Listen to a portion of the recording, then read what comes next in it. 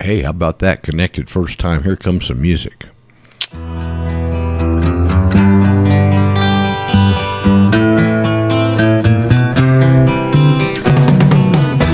Tax the rich, feed the poor, till there are no rich no more.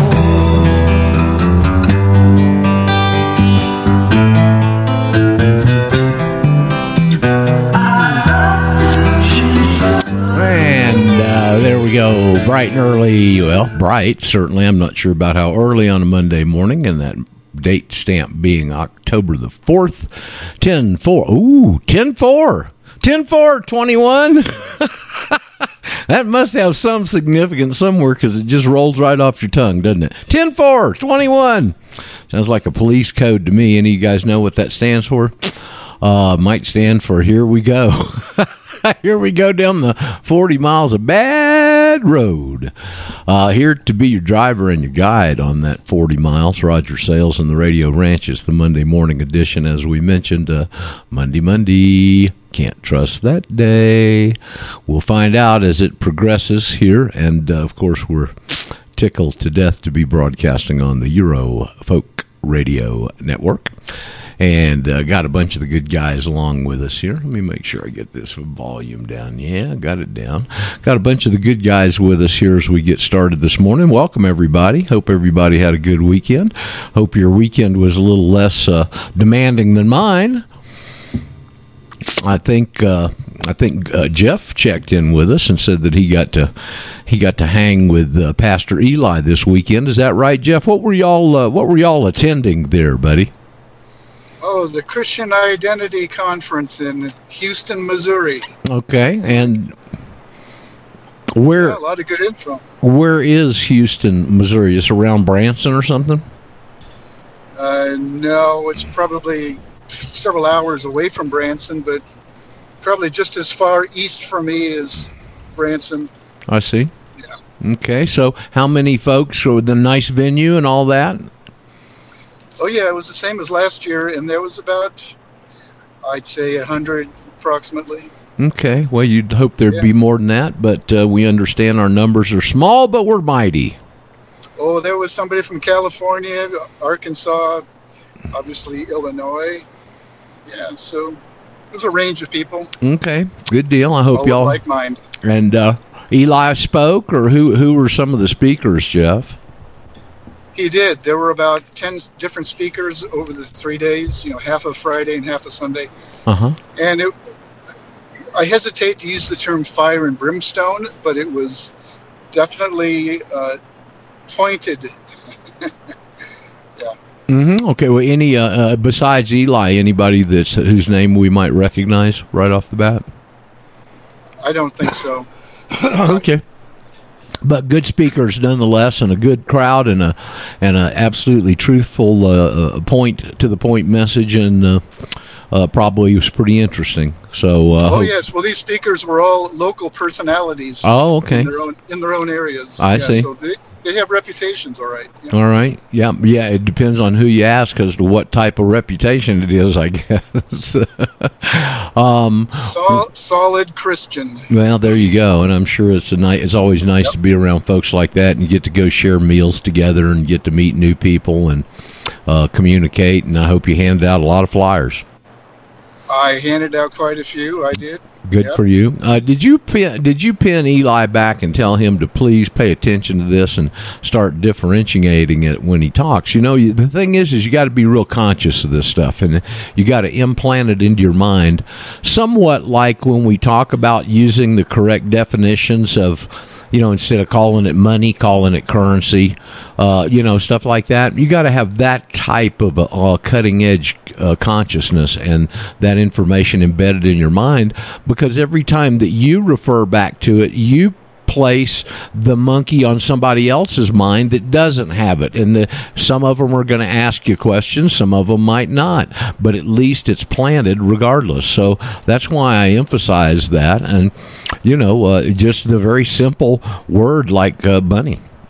We all use it. Well, Eli's on top of it. He Okay. says he's going to act on this pretty darn quick. Well, I wish he would, and I wish he'd start embedding it into his consciousness and imparting it onto his audience, because that's what we got to do to make headway with a lot of these folks, especially now because they're open and receptive to it, I think. Well, you and he are on the same wavelength when it comes to understanding that words have been equivocated and used as treacherous and deceptive. Oh, they're used as weapons. I wish I knew where that. That story was in the Bible, Old Testament, that Pastor Pete was talking about that night. And when the tribe that coveted their neighbor's land and women and whatever else, and they conjured up Baal, and they were walking with Baal, and they asked him how they could defeat him, and Baal said, "Trick him with words." I mean, come on, So, and as I said, my teacher, John W. Benson, used to say they know history and they know the Bible one hell of a lot better than we do. He didn't even mention law, which of course they do, and that's one of the things I was thinking about this weekend for several different reasons as I was embroiled in my most recent little move. So yeah, let me give you the personal report here, Jeff. Got all that done Saturday, and great. I like the new place. I'm looking across the very green courtyard. There's all kinds of trees and greenery here. Not too many fruit trees, but all kinds of different vegetation that they've got. And I'm looking across the courtyard at their house, the family home of the property that I'm on. And I think I told you this is a nice find. I got to tip my hat to Jack for putting all the perseverance in it and that he did in whipping these real estate agents, because that's what he did. He stayed on top of about 6 or 7 real estate agents down here. And what I didn't realize, because I've never really had to go out and look for an apartment before, I've always kind of, here's something you can move into from people that here.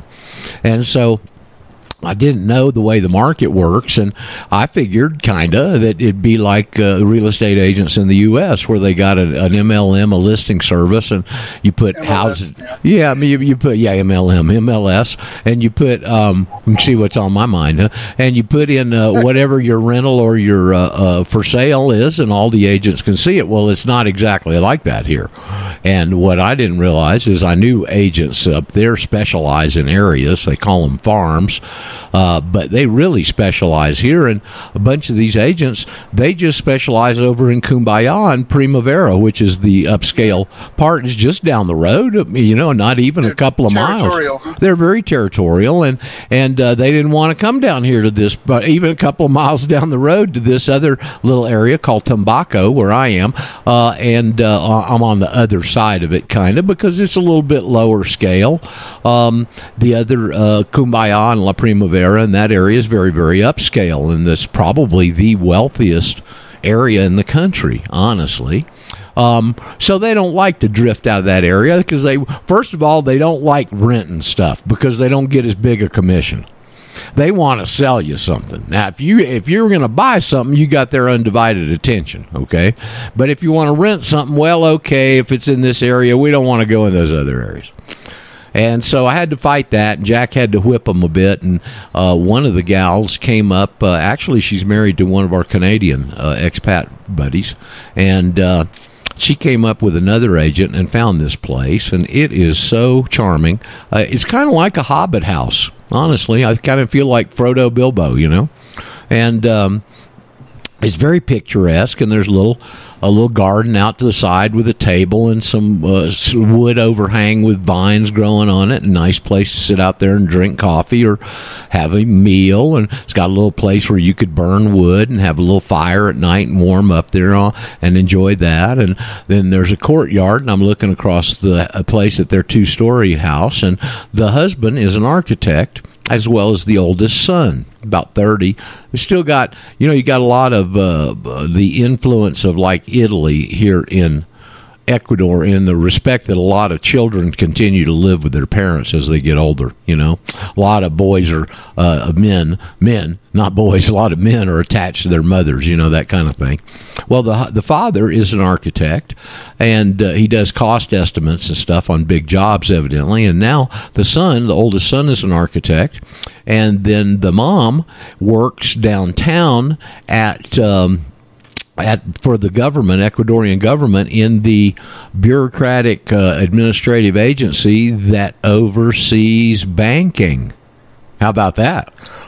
I haven't had that conversation with her yet, but at some point I'm sure I will, and she's real nice, and she speaks English pretty fluently. She's a secretary down there, bilingual secretary, and so that should be an interesting relationship. And at that point, Roger will be moving again. Well, let's hope not. I no, she's going to retire next year, Cody, so I'm hoping that, maybe we'll have it after she retires. But they're very, very sweet people, and they've got a younger daughter I have not met yet that is an orthodontist and works down at Guayaquil for 20 days and then up here for 10 days. And so it's a nice family, very, upscale. And he likes being an architect and stuff. He just had this little building added on the other side of the property there opposite their house, and it's really nice. Now that I've gotten in and gotten some of the furniture, they had a whole bunch of furniture in here, and when you got a lot of furniture in a room, it takes away the spaciousness of the room visually and actually too.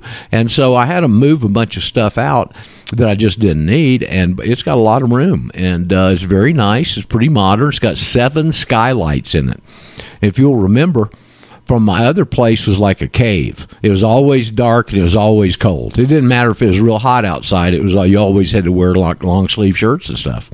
And this one is totally opposite. It's very big windows, a lot of light, and 7 skylights. And so it's quite a nice move. And I'm trying to get all these boxes unpacked. And I think I got the last box unpacked this morning, and some of the bags unpacked, and we'll get everything stowed away and ought to be settled in pretty good here in a few days. And so I'm glad all that's behind me. But it's a real nice spot. It's very quiet.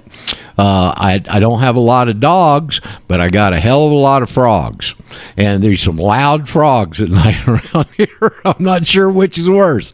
But so it's interesting. I'm glad to have that behind me, and another move. Hopefully I'll be here for a while. At least 2 years. I signed a lease for that and probably stay longer because it's just a charming place. And they've got a nice covered place where they can cook out, a couple of grills over there, and I got access to all that, so I can start grilling out, which I haven't been able to do in many years, and really enjoy cooking stuff outside. So anyway, I've gotten all that out of the way and the personal stuff out of the way here on the show, so I got the move out of the way. Now let's move on to other business. Anybody got anything that's on your mind that we wanted to bring up this morning, by the way? Is the first, I know we had a show Friday, but this is like the first full week of October, the Mes del Diablo, the month of the devil. And anybody got anything they wanted to bring up that was particularly poignant on your mind? Now, somebody's got something to say. It must be Cody. Well, just real quick, I went up to Springfield to the Vax Watch protest, and I'm not clear if Nick Fuente, he was the headline speaker. I thought he was the one that kind of started it, but I'm not clear on that because there was some gal running against who's the Illinois senator that's missing a leg from the war, Duckworth. I guess she's gonna run against her supposedly, and then there's a couple other people speaking, and I was a little disappointed though. He had all his groypers there, several hundred of them, but there was still probably less than 300 people there. Now there was rain in the morning, and that may have chased people away from driving to Springfield. As popular as Nick is, I was hoping he'd get at least 1,000 people there. But I think I saw a video clip on BitChute of that. I didn't watch it. I think I just saw something up there that was posted on it. He's a hell of a speaker. It's also on Band.video. Uh-huh. You can find it under him.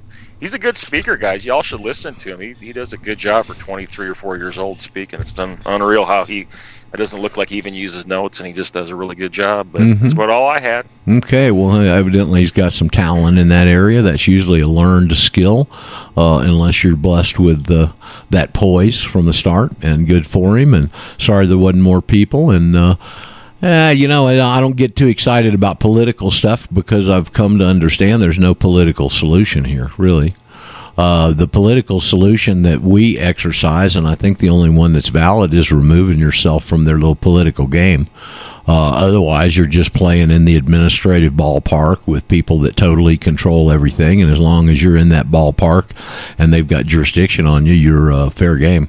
And the best thing for any of us to do is to remove yourself from the fair game category, I would think. So, okay, good report, Cody. Anybody else got anything they wanted to bring forward? Okay, usually, man, you hadn't had anything noodling on the weekend. You're just like, I can't wait till the show on Monday to ask Roger this. None of that, huh? Okay. Well, let me go on here. I've got an interview this week, and then I've got another one scheduled next week. They're both new. And the one this week is the one we've tried to have twice before with Jeff Dornick and the Gatekeepers. And that should be interesting. Samuel, I think it was Samuel, sent me one of their interviews with the Gatekeepers there, interviewing the guy that, remember this video he was urging me to watch a couple of weeks ago on the Genesis 6? I don't remember the guy's name, about the Nephilim and all that. Well, this Gary is... Wayne. It might be, I'm not sure, but he's obviously quite schooled and scholarly in that area, because that's what Jeff Dornick was interviewing him on too, and I got to watch a little bit of that last night and listen to it, and he's pretty on top of a lot of that. So, and I liked the way Jeff did the interview, and so I'm looking forward to being with him. I believe it's Wednesday, somewhat immediately after this show. All these people that are wanting to do interviews with me do shows about the same time frame that we do, so it makes it difficult because I got to transition from one to the other. And 2 hours 2 hours on the radio when you're really concentrating will take it out of you pretty good. So anyway, I know the other stuff so well that it shouldn't be that big a problem, so I'll get to do that on Wednesday, I believe, the 6th. And then next Tuesday, I've got another new interview with a guy named Patrick Timmer, who sounds like an older guy. And he found us, I think, through some of the Brent and Thumper shows. And so he requested some information. He said, well, I'm an old broadcaster and this, that, and the other. And so we got that in common. And we're trying to, he said, man, I was very reluctant to listen to this. I saw an email he ran across to one of his buddies, his research buddies, named Charlie. I didn't even really want to listen to this. I was very skeptical. And he said, man, I started listening and I started taking notes, and I just been taking notes and notes and notes. So I, got back with him, and we were discussing how to do the show, and he wanted to hook up both audiences at the same time and all this stuff. I said, no, because your audience is totally new to this, and my audience, although if you want to come over, we'll school you, but I just didn't feel very good about simulcasting two separate shows, and so we've staggered it. I'm going to be on after this program, but anyway, so I'm sitting there Saturday packing. I went out Friday and got boxes and the stuff I needed, and got caught in a driving rainstorm, Cody. I mean, driving rainstorm, and fighting that, soaking wet. Couldn't find any place that wanted to give me any boxes, so I had to end up going back to this place and buying boxes, which I particularly is not that much, just kind of hacked me off, because a lot of these stores, they save their boxes, they get stuff in, they're selling that cardboard, and that's why they don't want to give them to you. And so anyway, I ended up going back and buying a couple of boxes, and then I got caught in this driving torrential rainstorm. You know how we have those in the afternoon here, Cody, and especially this starting this time of year. Yeah. What happens is the mornings, like this morning here an hour ago, it was absolutely not a cloud in the sky. It's just Carolina blue everywhere you look, And as it gets hot, because of the humidity, it starts building up cloud cover, and then in the afternoons we'll have these thunder showers. And depending on the hotness of the day and the amount of humidity, they can be pretty severe, and that's what I got caught in Friday. So I'm soaked and trying to get home home without the boxes getting wet and all that kind of stuff. And so I got a bunch of packing done Friday night, and I thought I'd gotten the majority of it done. And the guy's coming at 1 o'clock on Saturday with a truck. Camione is what they're called in Spanish. So, and I'm getting ready and putting the finishing touches on them. I didn't realize how much I had left. And so I'm hustling, and that is the time that this guy chooses to call me. Well, what about this and what about that? I said, hey, man, I'm moving. I've got somebody coming here. I got to, but what about this and what about? So I get into that for a little bit. And so I go ahead and talk to him for a minute. And we're talking about it. And y'all are going to love this. And I bring up something about Title 26 CFR. And he goes, oh, no, I don't even want to bring up the IRS on the show. I don't want to mention, I don't want to mess with those guys. And I'm sitting there shaking my head.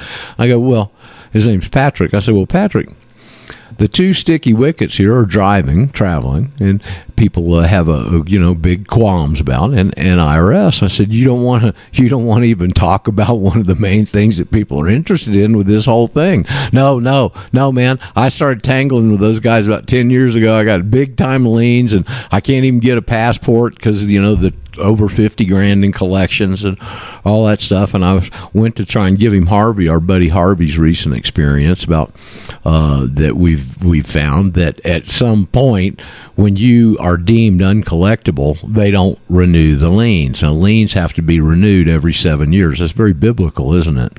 Liens have to be renewed every 7 years, even notice of liens. Of course, the lien, I'm pretty sure, is the statute staple up in the basement of the Treasury of the International Monetary Funds Collection Agency, the Internal Revenue Service. But regardless, they stick a notice of lien down in your area at the Property Records Office, and they got to renew those every 7 years, and at some point, evidently, they don't, which is interesting. I kind of, you can kind of read that in that's probably the way they operate, but now we know for sure because Harvey got his passport last week. By the way, he got his passport card on Saturday. And for all of you that we've discussed this, I told you I don't have an answer for sure, okay? And he was saying, well, what about the stars here? And I said, well, I don't know about all that. I've never even seen, outside of a picture, I've never even seen a passport card. I'm going to order me one when I renew mine here. But anyway, and I said, what about the numerical sequence? He goes, yep, last two numbers, 09. So we've seen that a number of places. We don't know for sure. And if somebody wants to FOIA the Secretary of State and get one of their manuals on passport processing, we could probably nail that stuff down for sure. But regardless, Harvey's did have the 09 at the end, and I'm pretty sure that's the designator. Okay. And mine didn't, so I'm going to go. Now, are your passport card or your passport book? I just got my card, and all its numbers are completely different than all the numbers in my book. Right. But I'm going to spend this month testing everything everywhere, so we will know. Okay. Well, somebody, if you really want to go to the trouble, like I said, we don't know for sure. I'm speculating, but I've seen it over the years that way. And if somebody really wants to go to the trouble like we used to do with the IRS stuff, you can get a hold of their manuals. And if you go through that tedious, listen, the IRS manuals are 3-ring binders, just numbers of them with all this stuff in there and how they've got you classified as a foreign insurer or some type of body manufacturer for, truck bodies or something. They got all these different designations that they designate people for. And I'm not sure why they do that internally. And I don't know that this 09 designation is all that important, honestly, because as we know, it's the paperwork that's in possession of the secretary that's the big kahuna. You can go in, if it was 09, you could go in there and if you were ever in a courtroom and drag it out and say, see, there's 09 here. Well, you'd have to have the manual. You'd have to back that up. Otherwise, you just go ahead and say, well, here's a copy of the, paperwork in the possession of the secretary. So which one's easier? I was not born here, so there may be a different designation for U.S. nationals, who were not born here. That one that is not natural born versus one that converts from somebody that's been naturalized. It could be Paget. That certainly could be the situation. And, like I said, until we really, if you're real curious as to know, and you just got that burning desire, and I just got to know what they got, well, go get one of the manuals, FOIA manual. I got one of the newer guys that's FOIAing the Secretary of State's office right now on his paperwork now, but there's a caveat here, okay? And that's the fact that whatever workings that they normally go through are not normal now, because they're still suffering in all these departments from the COVID backlash. And if they're not suffering from it, they're using it as an excuse, more than likely. And so if you're going to submit it, say, cold, if you're going to submit it cold without doing a passport or a passport card or book or whatever, then it may take them a while to get it to the administrative records department and get a clerk and get it filed. There's no telling how long that may take. The IRS was 6 months behind just on opening their mail here about a year ago. So you just don't know. But I think by and far the most part they do these things correctly, and I know that you folks, many of you, are very skeptical of them and that, but you got to understand that your skepticism comes from the fact that they had total jurisdictional control over you, and when they got that, they can do anything they want to you. And so you not understanding this controlling mechanism of the underlying jurisdiction, go and impute all these powers and stuff into them that they don't have. Okay, and I try and hammer that point across, and boy, it's hard to get across to some people like this guy. This guy is talking to Saturday. No, we don't even want to mention the IRS. I don't want to mention them on the program. I don't want to bring that in. I'm going, well, look, and finally I wrote him back. I said, you just don't have a grasp of the information yet. Do a little more studying. Okay. And what we finally decided on, at least at that conversation, was, okay, well, we can mention the IRS, but if anybody's got questions, we're going to steer them over to your show to get answers. So I'm sitting there, well, why the hell do you even want to know my information? If you're so scared of them, you're cowering over in a corner to even mention the 3 letters, for God's sakes. And that's the kind of fear of death that these people put into people. Okay, I mean, and it's sad and it's somewhat comical to me, because we're so far down the road and we've gotten out of the womb of intimidation, and we understand they got no power, and we understand they're scared as hell of us and this message. Okay, I think that is, if we could get a flash mob and go and throw a fire in the middle of a pool of gasoline and get that whole mob just excited and this thing spreading like that firewood, these guys would be toast. They can't stand the daylight. They can't stand the sunlight. They can't stand to be exposed. That's why they do all these things the way they do it. But boy, getting that across to some of our people after the conditioning that they've put them through and the decisions they've come to and the way that they approach this mentally is a difficult task. So anyway, we'll see about that. That interview is on the 12th. So that's the following Tuesday, and I didn't catch that it was a Tuesday, so I went ahead and okayed it, and so I'll miss our lunch that day, which is all right. So anyway, Paget, you're on with us here. Why don't you give us a report on your potluck lunch yesterday? We'd all love to hear about it. Oh, well, it was really nice. We had about 14 people, but a few left before John and Robert showed up. I met John, Robert, and Anita from your show. Oh, good. So Robert was there? Yeah. I mean, I don't know if this is the same Robert you know. I don't know. I may not be, because I think he's up in Utah, but I mean in Nevada. That must be a different Robert. Okay, well, glad that Robert was there, whichever one it is, and you got to meet John. That's good. Yes, and I would say that of my people, there's 4 of us who have become nationals. There's about 8 who are contemplating it. 4 very seriously, 4 where I think they would probably end up doing research first. But all of them want to sit back and watch what happens with me in this month, because I am inviting all kinds of situations to test this card.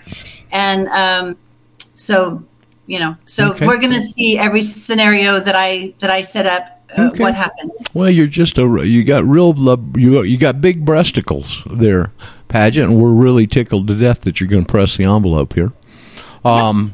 and we'll be anxious to hear your results. Yes, because around here, there's a lot of places that are demanding the certificate of vaccination ID to get into places. Most of them are bars, but there are some other places. So I'm going to go test the envelope. Okay, well, remember that those kind of people, like whoever's at the gatekeeper at the bar, doesn't have a top security clearance where they can run your card. Okay. No, my plan is I'm looking for a mall because there's always cops around. And then I want them to read my card on their little machine. Okay. And I want them to tell them I can come in. All right. Well, we'll see how that works out. I wish you a lot of luck. Yeah. I'm not sure about that scenario, but we'll see. A lot of those are rent-a-cops. I have a whole bunch of scenarios. I'm going to try all of them. See what happens. Okay. Well, we'll gladly be anticipating, see what happens with you and how. It's a TV show. You put her on InfoWars, and she's running all these tests. Yeah, that'd be good. I have some friends who will come with me and film. And if we have success, we'll definitely upload it to BitChute or something. But also, if I find that my card doesn't say something that lets them know I'm a national, I will be Freedom of Information acting the Secretary of State for my administrative file. Okay. But I will also be carrying my paper on me. And also, I've already let people know, like I also sent my information to Pasadena because that's one place that I'm going to descend on because that's one place that's become very wicked with the vaccine thing or toxine thing. So, so I let the police chief know, I'm coming to your town and I'm going to shop. Okay. Now let me ask you a question, Pageant. Have you put the Attorney General of California on notice? Have you done that? Yep. And the local police chief, local sheriff, the LA County coroner, but I also put Pasadena on notice too because right here where I live, I can go in the mall without pharmaceutical in my blood, but over there, I'm thinking that you can't starting on October 7th. So I wanted to put them on notice. Okay. Because I will be coming to town. Well, and again, the only way that they can do something like that is if you're under their jurisdiction. So Pageant is, I would say, not only your innate personality and ability, but you have now even had more of an incentive and more concerted information to make you able to fit the category of being a belligerent claimant. Yep. And I already, if I can find out what my card says, because I also have a friend who has a police officer as a friend, so we're going to see about that, okay. If he would be willing to run my card or not. But yeah. If I find out that it does say something like diplomatic courier, then I want to get pulled over by a police officer. And I'm the type of personality that puts out an energy of you can't make me wrong. I know that I'm going the perfect pace for me. So cops leave me alone usually. But I'm dropping that because I do want to get pulled over because I don't want to renew my driver's license. So I want to see if this works. So I'm going to test it that way. Alrighty. Also, when I fly back east for me, Tennessee, Alabama, Mississippi, all that, I'm going to be doing all that. I'm going to test it on all kinds of national parks because I know they want you to wear a mask. Well, I'm in the control group and I'm a national. So I'm going to push the envelope there too. Okay. Well, it's too bad we don't have more students like you, Paget. Honestly. Well, if I have 1 month of success with every single thing I'm about to do. Oh, and I just booked my flight. I just got my card in the mail and I got a jury summons. And so I let them know I'm a U.S. national. I'm like, slaves are not my peers. And so we'll see what they say about that. Well, I can guarantee you, I know what they're going to say. They're going to kick you right out of the jury pool. Yeah. So that's fine. But anyway, so this is going to be a really good month for me exerting myself. And then after I have successes this month, then I'm going to now look at DMV and the registration of my car. That'll be the next thing. Are you going to exert and assert yourself both this month? Exert as in get out of the exogenic environment, away from the District of Columbia? Yes, and then assert your new position in freedom. Yes, but I would say I've been doing this for 3 years, but without the backing of what you gave me. I am so grateful to you for knowing about this U.S. national because I had empty words to people. I had nothing to back it. I'm standing here as living man, and they're not listening to me. And so now I have something. Yes, and then I sent you queried with me in an email exchange, and I dropped you that 1835 Ubutuku v. DRC case, which is... Yes. Do you understand why I have a hard time pronouncing that now that you've said it? I could not understand what you were saying. If I had it in front of me, I would pick the letters for people, because in fact, I'll put it in the chat. When I finish talking, I'll go and highlight what you gave me, and I'll put it in the chat, okay? But, hey, Pat. The letter. Pat, this is Dan. Hi, Dan. I tuned in late.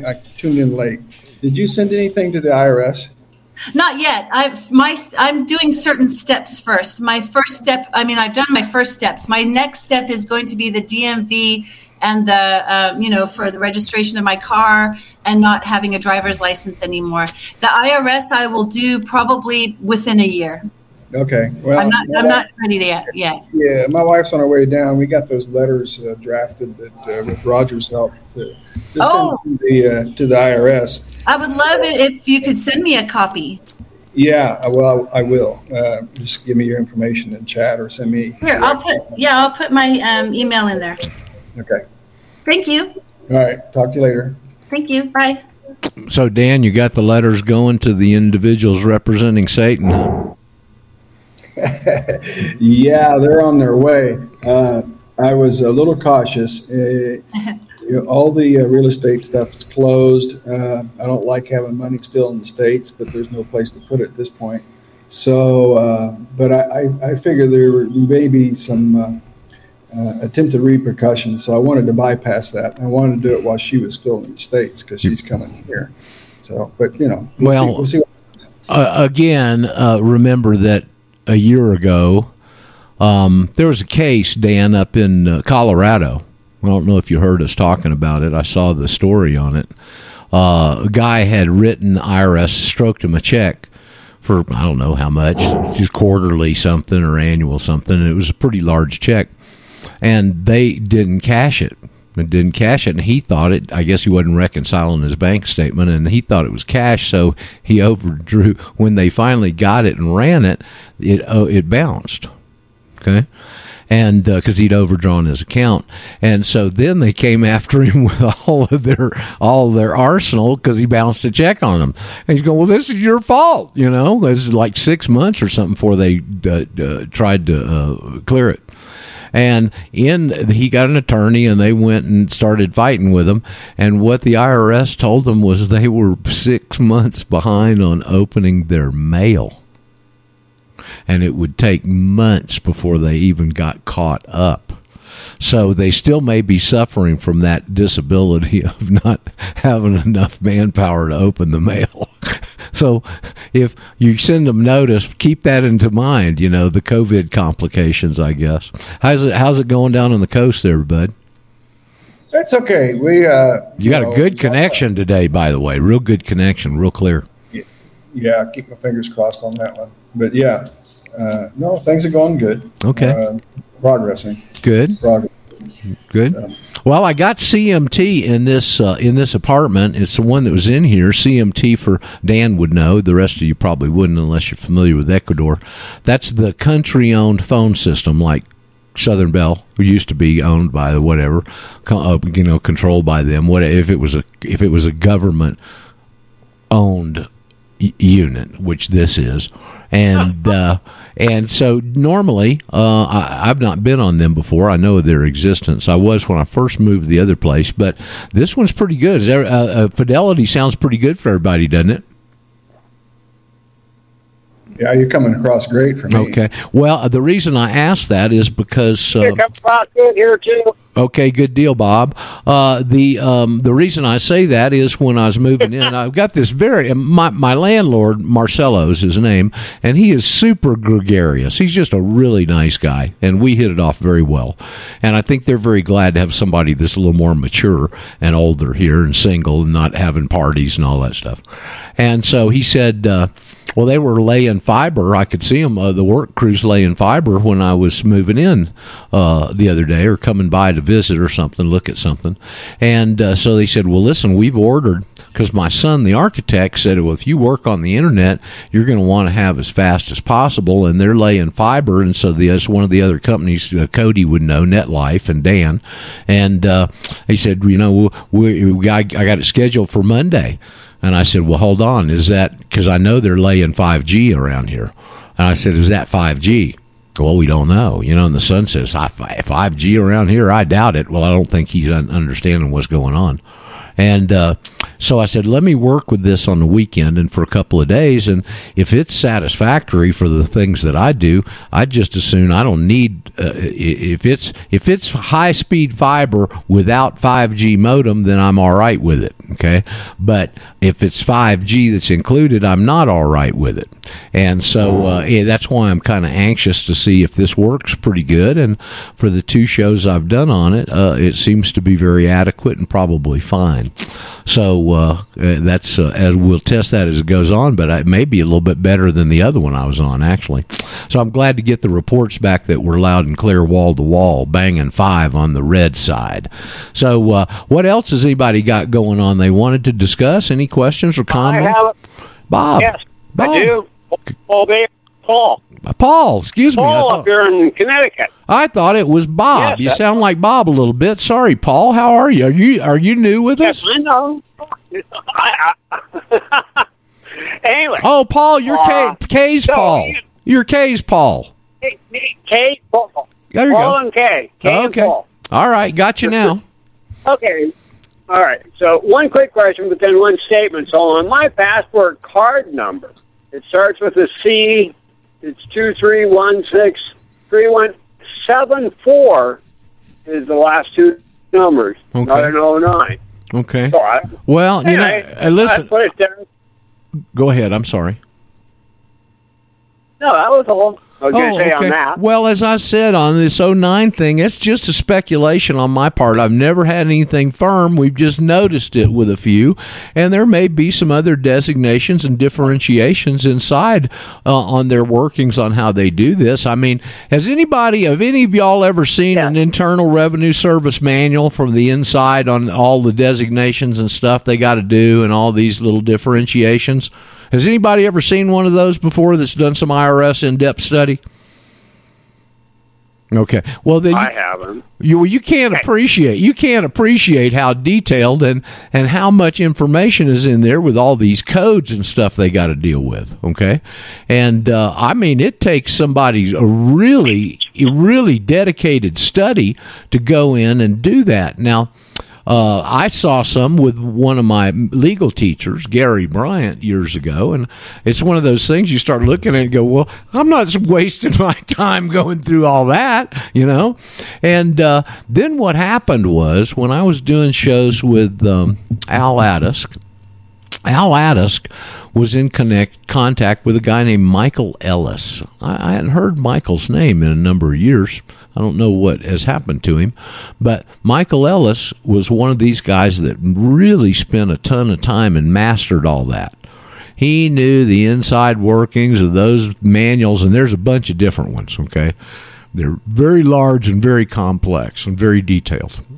And somehow he had taken the time and made the effort to become quite proficient in that. And because of his relationship with Al and Al's relationship with me, I put him and Glenn Ambord together. Now, Glenn, of course, had been working with John on the theoretical and the historical and the way that the system operated. And those are things that Michael Ellis could never have gotten or even surmised out of learning all those manuals. And so what happened was all of a sudden we had all the technical internal stuff from Michael Ellis, and we had all the historical overview and the systemic workings of the way the system works, and those two guys got together. And that's where they came up with Push Code 09. Okay? And so an example came up of a doctor in San Diego who they were going after for failure to file. Of course, that's a criminal. That's criminal. And they only do that very selectively. They don't go after criminal people where there's a chance they can lose because they don't want to stand the embarrassment. They're always taking those kind of people, doctors and Leslie Snipes and Lorena Helmsley and all those type of people. So when they hang you right before April 15th, it's always timed that way. They can hang you up there where everybody can see you and get scared, so they go file. Okay, and so this doctor, they found a law firm that would front the information, and Glenn basically wrote all of the case, all the briefs, all the everything. And because of his familiarity and because of his absolute expertise in writing, and especially court stuff, I mean, over the years he's gotten real good at it. Those of you who have read my book, From Sovereign to Serf, Government by the Treachery and Deception of Words, can appreciate Glenn's writing, because that book is a product of his writing, okay? His and John's collaboration on the content, but Glenn's writing is just fantastic. So anyway, he was the one that was handling it for the law firm behind the scenes, and they went to the district court level, and they got ruled against. And that's when Glenn told me, he said, you know, Roger, he said, it's really, really, and this totally turned him off on this whole movement and this whole area of effort. Okay.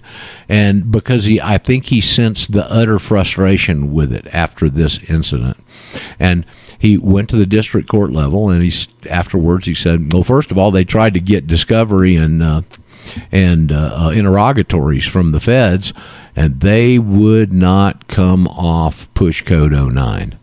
Didn't matter who said what, they weren't coming off of push code 09. Okay. And so at the end of that, when they ruled against him, and Glenn said, you know, not only can the jury, it's so complex, not only can the jury not understand it, the judge can't understand it either. And they went ahead and appealed to the Ninth Circuit. They got slammed up there. And so that's when Glenn just walked away from the whole movement. Okay. And it's unfortunate, but that's the way it is. Now, what they did subsequently, DOJ put out a national, what do they call it? An injunction. They got a national injunction for the entire judicial system. Nobody can bring up push code 09 at any district court level. That's how scared of it they are and how protective, because it is the absolute overriding element, and that's in one of those big manuals, see? And what that is the tax system is totally 100% voluntary. Just like the guy that testified in front of Congress in the 50s. Said BATF, now those taxes are mandatory, but income tax is totally voluntary. Well, it is voluntary.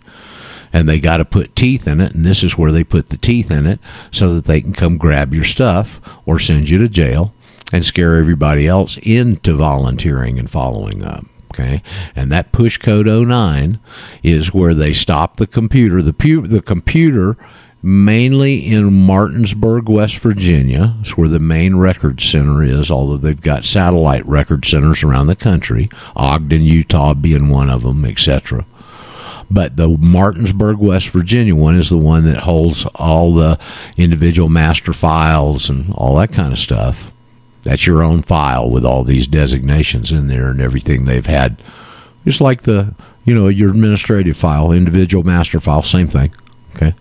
And that you can FOIA that, by the way, and that's how people went in. They had these manuals. They'd FOIA their individual master file, and they'd see what they've got them listed as: overseas truck manufacturer, insurer, overseas insurer, whatever all these categories are that they categorize you, because the computer's got to be programmed correctly. It runs correctly, and it cannot go through and sequence the entire process unless there's a 1040 form filed.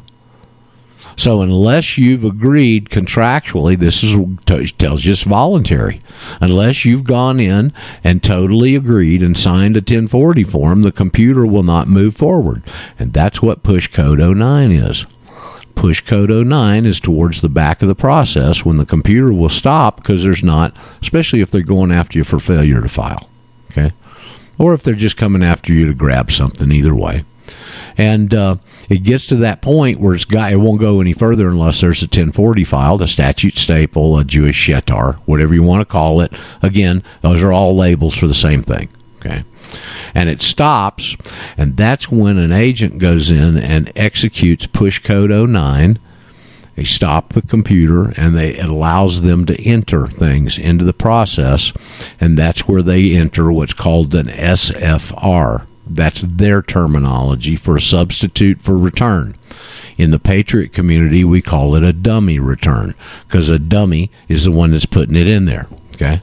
Now there's a statute staple, a 1040 filed in the process. The computer recognizes it, and it goes on to assess you and put you on the assessment rolls, and then goes on to collection. Now, when they get to collection, now they got another choice.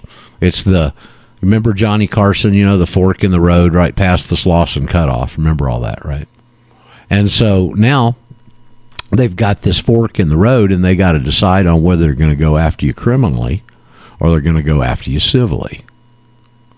And they don't go after criminal cases that they do not feel is an absolute slam dunk, because they don't want to get beat in court, and that energizes our community.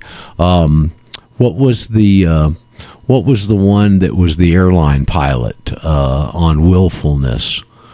Does any of you guys remember versed enough in IRS stuff? He was an airline pilot from Chicago, and he took his case all the way to the Supreme Court, and it all hinged on willfulness. Is this because their charge on a criminal charge is willful failure to file?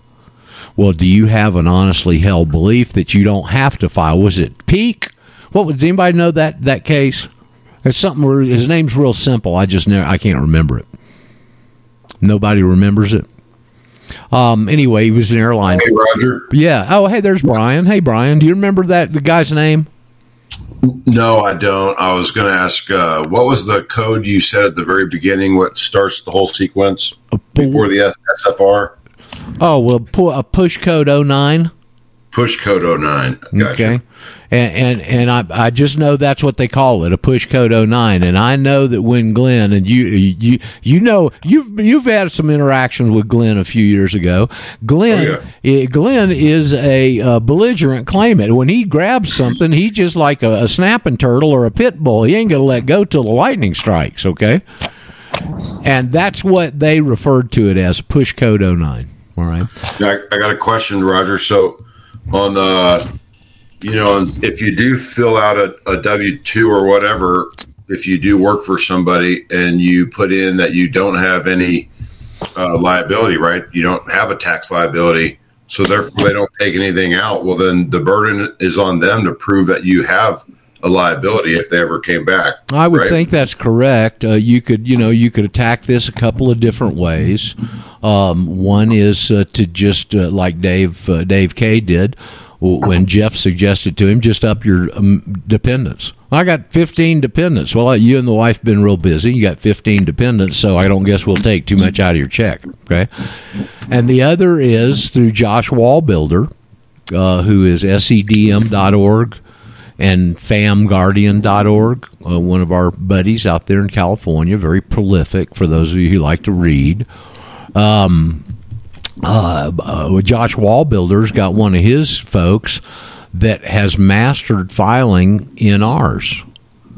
Somehow, he's been doing it for 10 years quite successfully, evidently. An NR, for those of you who are not into the mainstream of the nomenclature here, the NR stands for non-resident alien return. Now, I would tell any of you, don't step out there and file a non-resident alien return. Just don't do it. But this guy evidently has mastered it somehow. And if you can communicate with him, in other words, if he's not so busy and you can actually exchange information, I was told that he's been doing it for over 10 years highly successfully with people. And what you do is go ahead and you go take your IRS earnings and stuff and take whatever deductions and whatever, and at the end of the year you give him power of attorney, specific power of attorney to file for you, and he files the 1040 NRs with the Philadelphia Service Center, and everybody gets their money back. like revocation of election. So I've got somebody that was trying to work with him and couldn't get an answer on an email. So I don't know what the story is, but I learned about him from Josh, and evidently he has been very successful at it, So there are ways to attack this, Brian. But you, being the belligerent claimant and the personality you're probably just going to charge right in there and confront him. Well, I would say this, that I'm not familiar, nor will I give advice in any way, but the claiming, I guess, 15 dependents or whatever, well, I don't have that, so I personally wouldn't recommend that, because then you would technically be lying. I mean, what if they came back and said something? I personally just say, hey, tell them I don't have a tax liability, so the fact is, that's the fact. So I don't want to sugarcoat it with anything. I have personally done that and would recommend doing that for myself. But regardless, I don't have that tax liability. So therefore, like I said, the burden is on them to then prove it if there was ever any claim. And more people need to be aware of this push code 09 thing. I mean, that's just crazy that you can't bring it up in court. What the hell system are we living in? We're living in. I think you probably have come to a conclusion on that already. I know. Trust me, I'm saying it every time I come on now. It's every day the news is. I'm pitching myself, going, "What the hell is?" Well, they're taking the mask off. They're taking the mask off. That's what's happening. For sure. Sure. And yes, and that was a number of years ago now. But evidently, and Glenn told me that the DOJ put out a national moratorium. You can't even bring that up at the district court level anymore. Okay, so back to our story then. The SFR, the dummy return, and the dummy that presses press code 09 inserts the return, and it goes in. And now the computer sees a 1040 and doesn't know that it's the dummy. All it knows is a 1040's been filed, and so it can move on to assessment and collection. And as we were saying a minute ago, they get to a fork in the road at that point. And they got to decide whether to come after you criminally, or civilly. And that's the fork in the road. And the problem for them is Cheek. That was his name, Cheek. Okay, USV Cheek. He was the airline pilot in Chicago. And there was a whole bunch of people after that decision because it ruled in Cheek's favor. IRS does not like to lose tax cases at the Supreme Court. Okay, I promise you. All right. And so the Cheek defense is willfulness. Well, I have an honest desire, and I don't think I was willful in it. I've got a reason here not to file. And so a lot of attorneys and people started picking up the willfulness defense. It won in a few of them, but I'm not sure they don't hear it too much anymore. I'm sure that they found a way to short sheet it. But that's the reason that they really are careful on which cases they go after criminally, because they don't want to try and string you up and have the rope break on them. Okay? And so the other way is civilly. That's the one they prefer and the one that they go after most of the time. And that is utilizing the self-help remedies, lien, levy, garnishment, and seizure. Because you now have signed, if you haven't signed, it's already the 1040s in there, and you don't know any difference because you're in a contract. I should have gone into the explanation of that. But at that point, they've put in if you didn't file, they've put in a dummy return for you. And if you did file, they've got a return in there for you, and they're just coming you after you on an amount. Okay, amount discrepancy or whatever. But that is with the 1040 form. 1040 is a specialty contract, as we know. We've gone over from the UCC, and it's got to have, to fit that criteria of a specialty contract, it's got to have two important elements. It's got to have a recognizance in it, which is a fancy word for recognize, and there's a clause in there that you sign. It's got to be signed under penalty of perjury, a jurat. I swear under penalty of perjury the above going is true and correct. So you've signed that under penalty of perjury, and you've recognized or okayed or brought into effect and in action the recognizance. And the recognizance is simply a fancy word that recognizes another body of law. And the recognizance in a 1040 form is I agree to abide by all the acts and conditions in Title 26 Code of Federal Regulations. So there's where all the regulations are. You've signed it under penalty of perjury, so now they can come after you because of that. And because the law merchant or the UCC is now used in all tax collections, now they can come after you with their self-help remedies. Okay? Roger? Yes.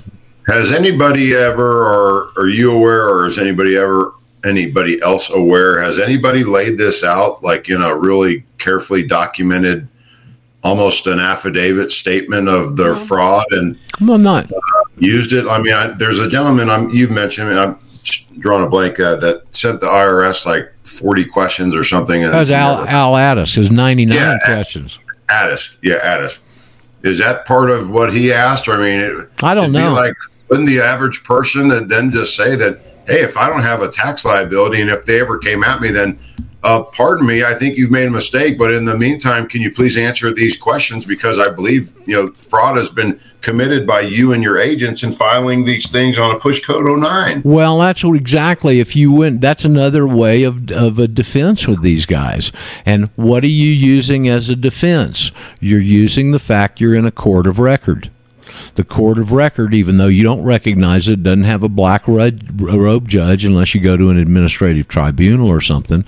But what makes the administrative state a court of record is the fact that you've got an administrative file, and they, by their rules, by the Administrative Procedures Act, Title 5, Section 552 and following, that's the Administrative Procedures Act. That is the Bible, the how-to, that you got to do it this way, the rules and regulations of the administrative state on how they've got to operate. Okay? And don't forget, if they operate outside of those rules and regulations, now the agent becomes personally liable and they lose their cloak of immunity. So it's pretty serious. Okay? And so what they do is they have to keep a record internally called your administrative file. We refer to it here as the record of the court proceedings. Even though it's not in a courtroom, it's a record of all the correspondence they send to you and all the correspondence you send to them.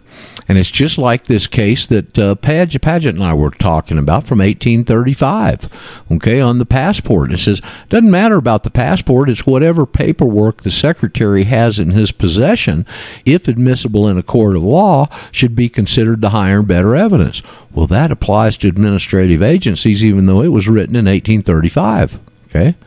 They've got to keep a correspondence of that. And so if you take, and Daryl's got a copy. I've heard recently, and I hope this isn't the case, I've heard recently that Al is no longer with us. Okay? I never saw any kind of announcement or anything else. I haven't had any kind of response for the correspondence I've sent to him, and we didn't part on a particularly bad footing, and I have a lot of respect for Al Addis. He gave me a couple of the real big pieces to this puzzle, I can tell you, on those shows we did. But regardless, Daryl got a hold of him previous to whatever's happened where he's disappeared and has a copy of those, I think it's 99 questions. And boy, they were good questions, Brian, okay? Very poignant, very detailed, all right? And you send that to the IRS, okay? So now what do we know that happens? They've got to keep it in your administrative file. And if they ever want to take you to court, you can bring in the administrative file and those questions into the court proceedings because you've entered them. And they have to keep them, okay? It's the same principle then as putting the head of state on notice. All you're doing is this exact same principle. And see, what they don't want is to have you bring those up in a courtroom where they're trying to convict you of something and go, well, hell, look at these questions. They never answered one of these. Well, what's the, see, that's the kind of thing that will deter them, all right? And that's the kind of thing right there that will send you down the administrative procedures path of civil, where they're going to just come and grab something. They're not going to risk bringing that up in court, okay? And so they still may exercise lien, levy, garnishment, and seizure on them. Of course, if they do, then you've got some recourse potentially to take them to court. But you've got to, I think there's a tax called the Tax Injunction Act or something. You've got to pay the tax before you can take them to court. Now, well, yeah, that's the way it is. You got to pay them for the bank robber first. And that's right. You got to go through the whole process before you can even call the police. That's exactly correct. Okay, I mean, come on, it's rigged in their favor totally, man. Okay, so at some point they go down that civil road, and then they got to come in and they got to find out. Well, here's the way to cover your asset there. If you're still in the system, hey, this is the way people used to do it. Well, don't own anything. You know, that's why you got a lot of patriots that don't have two nickels to rub together because they couldn't go out and get a regular job because they'd get their damn wages garnished. Okay? We still got people that have got tax problems that at the first of the month, like today, it may have been Monday, it was Friday, at the first of the month, they've got to go to the bank and grab their retirement stuff that's been automatically deposited for the IRS can exercise a seizure warrant and seize it out of their bank account. Okay?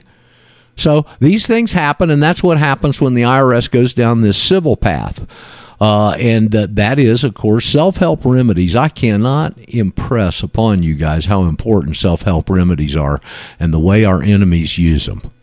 Because all it does is further their view in people's eyes of being tyrants. Like this guy was, no, I don't want to talk about the IRS. I don't even want to bring them up on the program. I want to hear everything else, but let's not mention the IRS.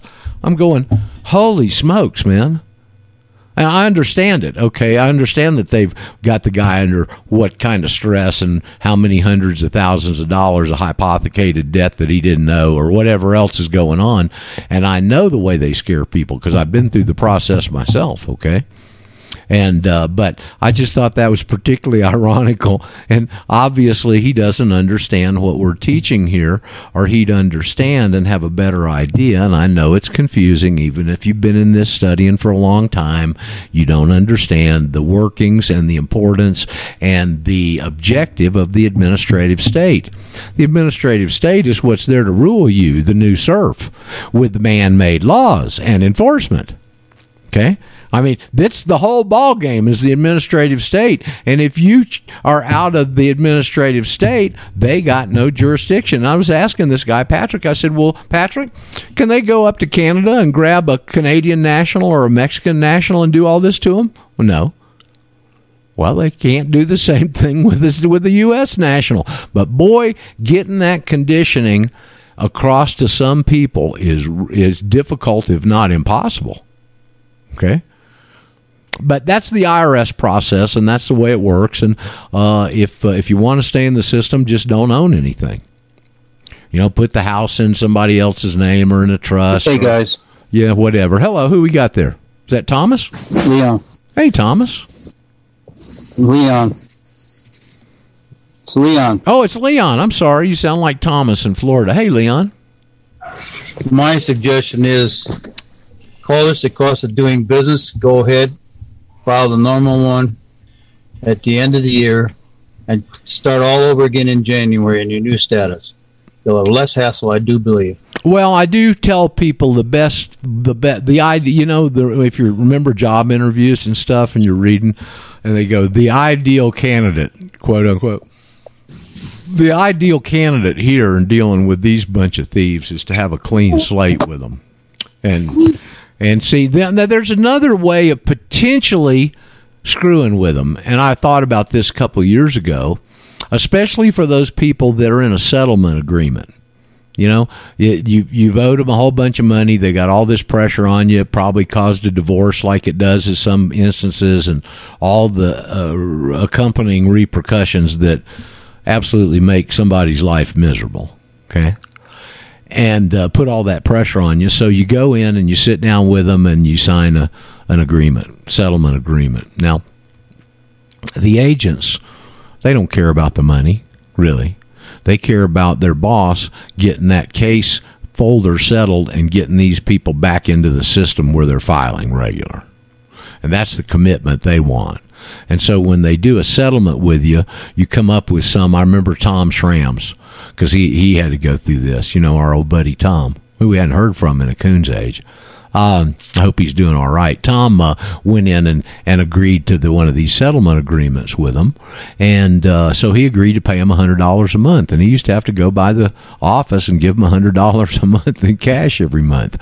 But when you bow down to him like that, one of the stipulations in the contract that you sign, don't think they're going to let you do that without signing something, okay? One of the stipulations in the contract you sign is you'll continue to file a 1040 form for the next 5 years or however long, okay?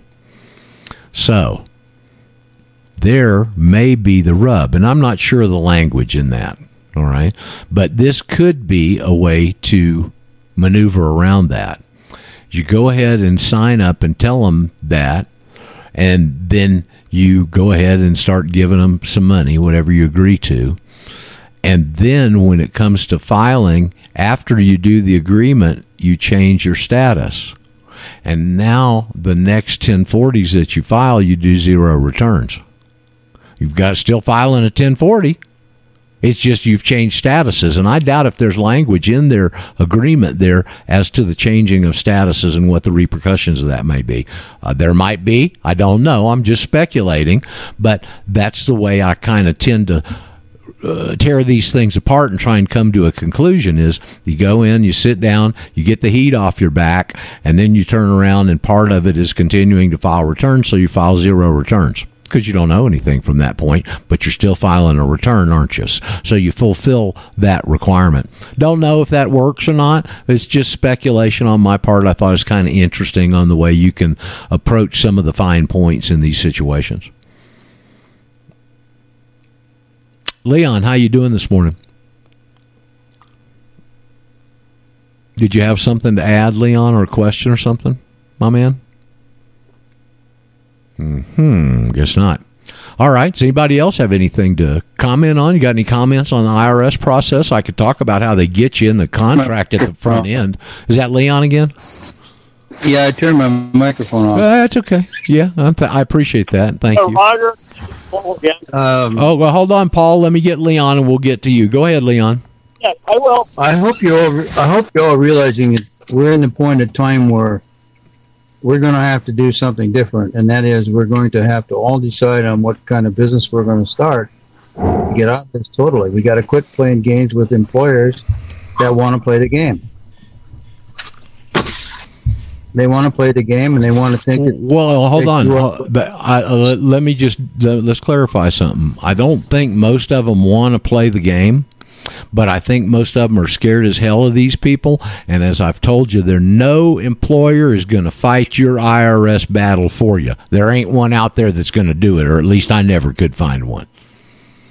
So it's not that they want to play the game, Lewis. It's that they're so damn scared of them, even probably more so than you are, that they play it by necessity. Okay? But the way to do that is to sidestep them. You can either, depending on your employer, David K is a perfect example. Dave, I don't know if you're with us or not this morning, but he went in. He's got a evidently pretty good cushy job, and he went in, and Oracle handles all of their tax stuff. They don't even have an HHR or a human services department, or at least that deals with this, and everything's online with some Oracle program. And he just went in and clicked on the fact that I'm not liable for federal taxes, and the computer system reacted and said he's not liable for federal taxes. He sent me a screenshot of it. Okay, so I don't know if that ain't the easy way out these days, if you're lucky enough to have a job like that, I guess, and have a company like that where you can make your own decisions. But that was a recent case with David, okay?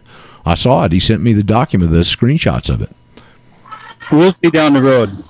Okay, well, and I'm always in favor of us going out and being entrepreneurial. That's what I call it, an entrepreneur. Being entrepreneurial and going out and making your own way in this world and telling those people to go pound sand, okay? Or something else. So anyway, Leon, I think that addresses that, and I just want to make sure that you understand. Now, if you're working for a New World Order company, yeah, they're the hierarchy and the stock ownership and all that stuff is going to be predisposed to these people. But I think most employers, especially small businesses, they're not. They're as scared of them as you are. They're just not going to fight your battle for you. Okay, because they've seen everybody lose in the past, and they don't want to be losers. They're trying to be winners. Right now, but every small company out there, I hope you guys see the big picture. Knowing what we know, and you start small locally in your town with the small people and help them to realize, this IRS and none of this applies to you if you get out of the status you're in. You insinuate, you think you want to be 14th Amendment citizen, but they don't know they're a 14th Amendment. No, they think the citizen got to pay the bill. They got no idea. And the best thing to use, in all honesty, is that certificate of non-citizen nationality, State Department policy statement. Carry a copy with you. Tattoo it on your arm. All U.S. citizens are U.S. nationals. Did you know this? And the way you proceed from that is, did you know this? Did you know you had a dual political status? Well, everybody you ask is going to go no. Did you know you had a dual political status? No. Have you ever been asked if you're a U.S. national? Now you're leading them to the two questions. Have you ever been asked if you're a U.S. national? Well, what are they going to say? No. Okay, never ask a question you don't know the answer to, right? Have you ever been asked if you're a U.S. national? No. If not, why not? They call them, they're a farmer's market, actually. It's on a farm here. And they're about to get nailed with all their property because the New World Order on Agenda 21 is wanting to come in and take everything and change it all over, and with the water rights and stuff. I dropped them off a paper, but I guess they're probably scared or something. I need to stop back by them, but I'm trying to tell them, it says, as long as you stay the status you are, you're not going to stand a chance in any court. They'll have their way with you. Sorry. If you change your status, you might get your farm back and everything else. So, you might even get a loyal title to it if you want to go ahead and go through that process, and then you own it, and then you can put no trespassing signs. And if the sorry bastards come on your property, you can shoot them. Yeah. Anyway, I just wanted to bring it up that. I think we need to start with small businesses out there that know they have the power to fight real easy, and the law is on their side when all they say that I'm a national, I'm an old-fashioned state citizen, now they call me a national, and I am no longer a subject of the federal government. Now, that's unique in this country. You don't get away with that where Roger is or other places are. No, they don't have that. They don't have dual statuses in these other countries, but you probably can get out of it, at least according to John Smith, by rebutting the presumption that you have been assigned a political status at birth, and evidently that common law birth certificate, and that's his words, okay? That work in any country of the world. I don't know any more than that. I don't know a whole lot about his stuff, other than I think that's the principle is working on, is rebutting the presumption. Paul, what were you chomping at the bit about a minute ago? All right. Well, obviously, I have my own business. I'm a sole, I do a DBA. I do business as my rain gutter company. Anyway. So years ago when Kay and I first moved to the house, we rented it here in Danbury, and just we bought it. And so I had tried to file a business name at Danbury, and they said, if you don't own the property, you have to get permission from your landlord. Well, I just went to the next town over, went in and filed a DBA. And that's all that, that was all that was really needed for the state. And I really shouldn't have ever done it, but because I subcontract, I have to have some type of business name. Okay, well, just last year, this year, that town of New Fairfield, which is right next to us, tried to say, hey, I because I'm a business, I owe them property tax. And they sent the letter to my address in Danbury, but they put New Fairfield, my city street, but listed as New Fairfield, and it got mailed to me, even with the wrong zip code. And I went over and said, "Hey, look, guys, come on. You don't have that address here in your town. This is in Danbury." Well, obviously, they said, "Oh, okay, well, we can't do anything with that. We can't tax you." So they obviously notified the city of Danbury. I just this weekend got a letter from the city of Danbury saying that I now have to file a personal property declaration for Paul Bailey and my home gutters. So that's my DBA. I'm thinking, because I have sent notice to the city. We have no sheriffs. There are no counties in the state of Connecticut anymore. Right. It's the only state in the union where that. It's the only state in the union where that's the case. By the way, Paul. I know. I'm amazed. Back in I think it was like in the early '60s, they did away with it. Well, anyway, you know, one of the reasons I think one of the reasons I think they're doing that. I'm sorry to interrupt you, but one of the reasons I think they're doing that is so you'll have a registered service agent and an address. Have you inquired as to that? Because there's certain services where you can go and use as your address, and all it is a secretary in an office, and a whole bunch of businesses register there. They're famous in Nevada because of their corporate loopholes out there, where they're the registered service agent. What they're doing is if you have something and do something incorrectly and somebody wants to come after you, they got to know where to serve you. So that may be part of this, okay? It could be. So my thought on this is, because we have given notice to our chief of police here locally, and to the state attorney, which is the local city one, and the state's attorney general. Right. I'm thinking of just sending in to the city of Danbury the same letter that they sent me, a copy of it, along with my declaration that I have on file with the State Secretary of State, and just say, "Hey, look, you know, here's what you might is this with a little cover letter. I would suggest that you do that, Paul, and send it to the local attorney, and maybe even send it to the attorney general, and say, is this a law that is only applicable to citizens of the United States and residents?" That's right. Okay. And see how they react. You know, again, on these types of issues, and I don't have the answers for all this stuff, you know, on these types of issues, the only way we're going to find out answers for everybody is when someone like yourself that gets caught in these situations presses the envelope and gets back an answer. Yep. Hey, that's a good point. So I will contact my state attorney general, and I will contact the city's attorney, attorney. Hey, is this like you said? I would also copy the local district attorney. Yeah, that's what I'm talking about. Okay. The local district attorney, right, and the state attorney general. Because I have given them both notice. Okay. Well, let us know how they and then let us know how it turns out and how they respond, if you would, Paul.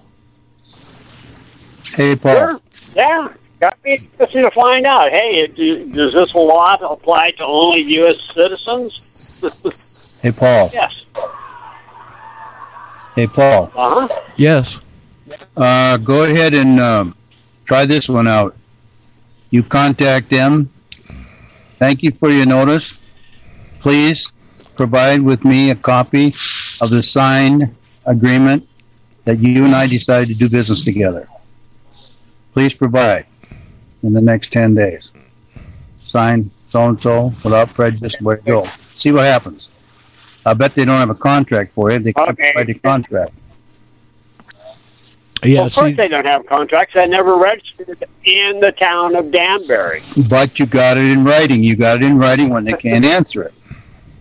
So if you have no contract with them, you're not doing business with them. Who is so there's your DBA. Who's talking right there? Leon. Oh, Leon. Okay, didn't sound like you. Yeah, go ahead and try that, Paul. And once again, run it up the flagpole. All they can say is no. But I have a sneaking suspicion it's because of this service agent aspect of that. Should you do something wrong in your workings or somebody, and they want to come back and sue you? Well, if they say no, obviously there's no obligation. So bye. I have a feeling it'll just go bye. Yeah. Okay.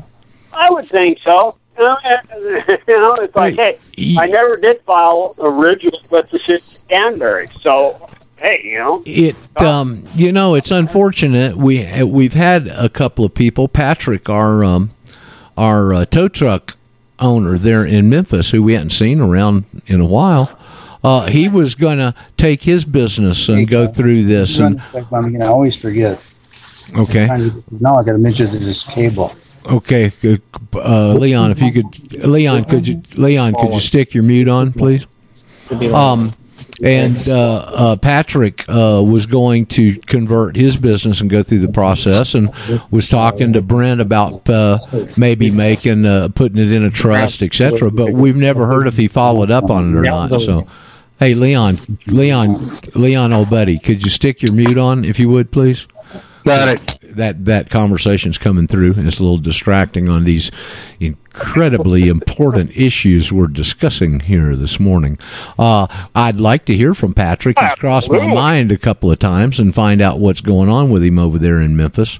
But that's what we need is more people like you that are out there entrepreneurial and put themselves through this process and go, well, I'm sorry, none of those man-made laws apply to me anymore.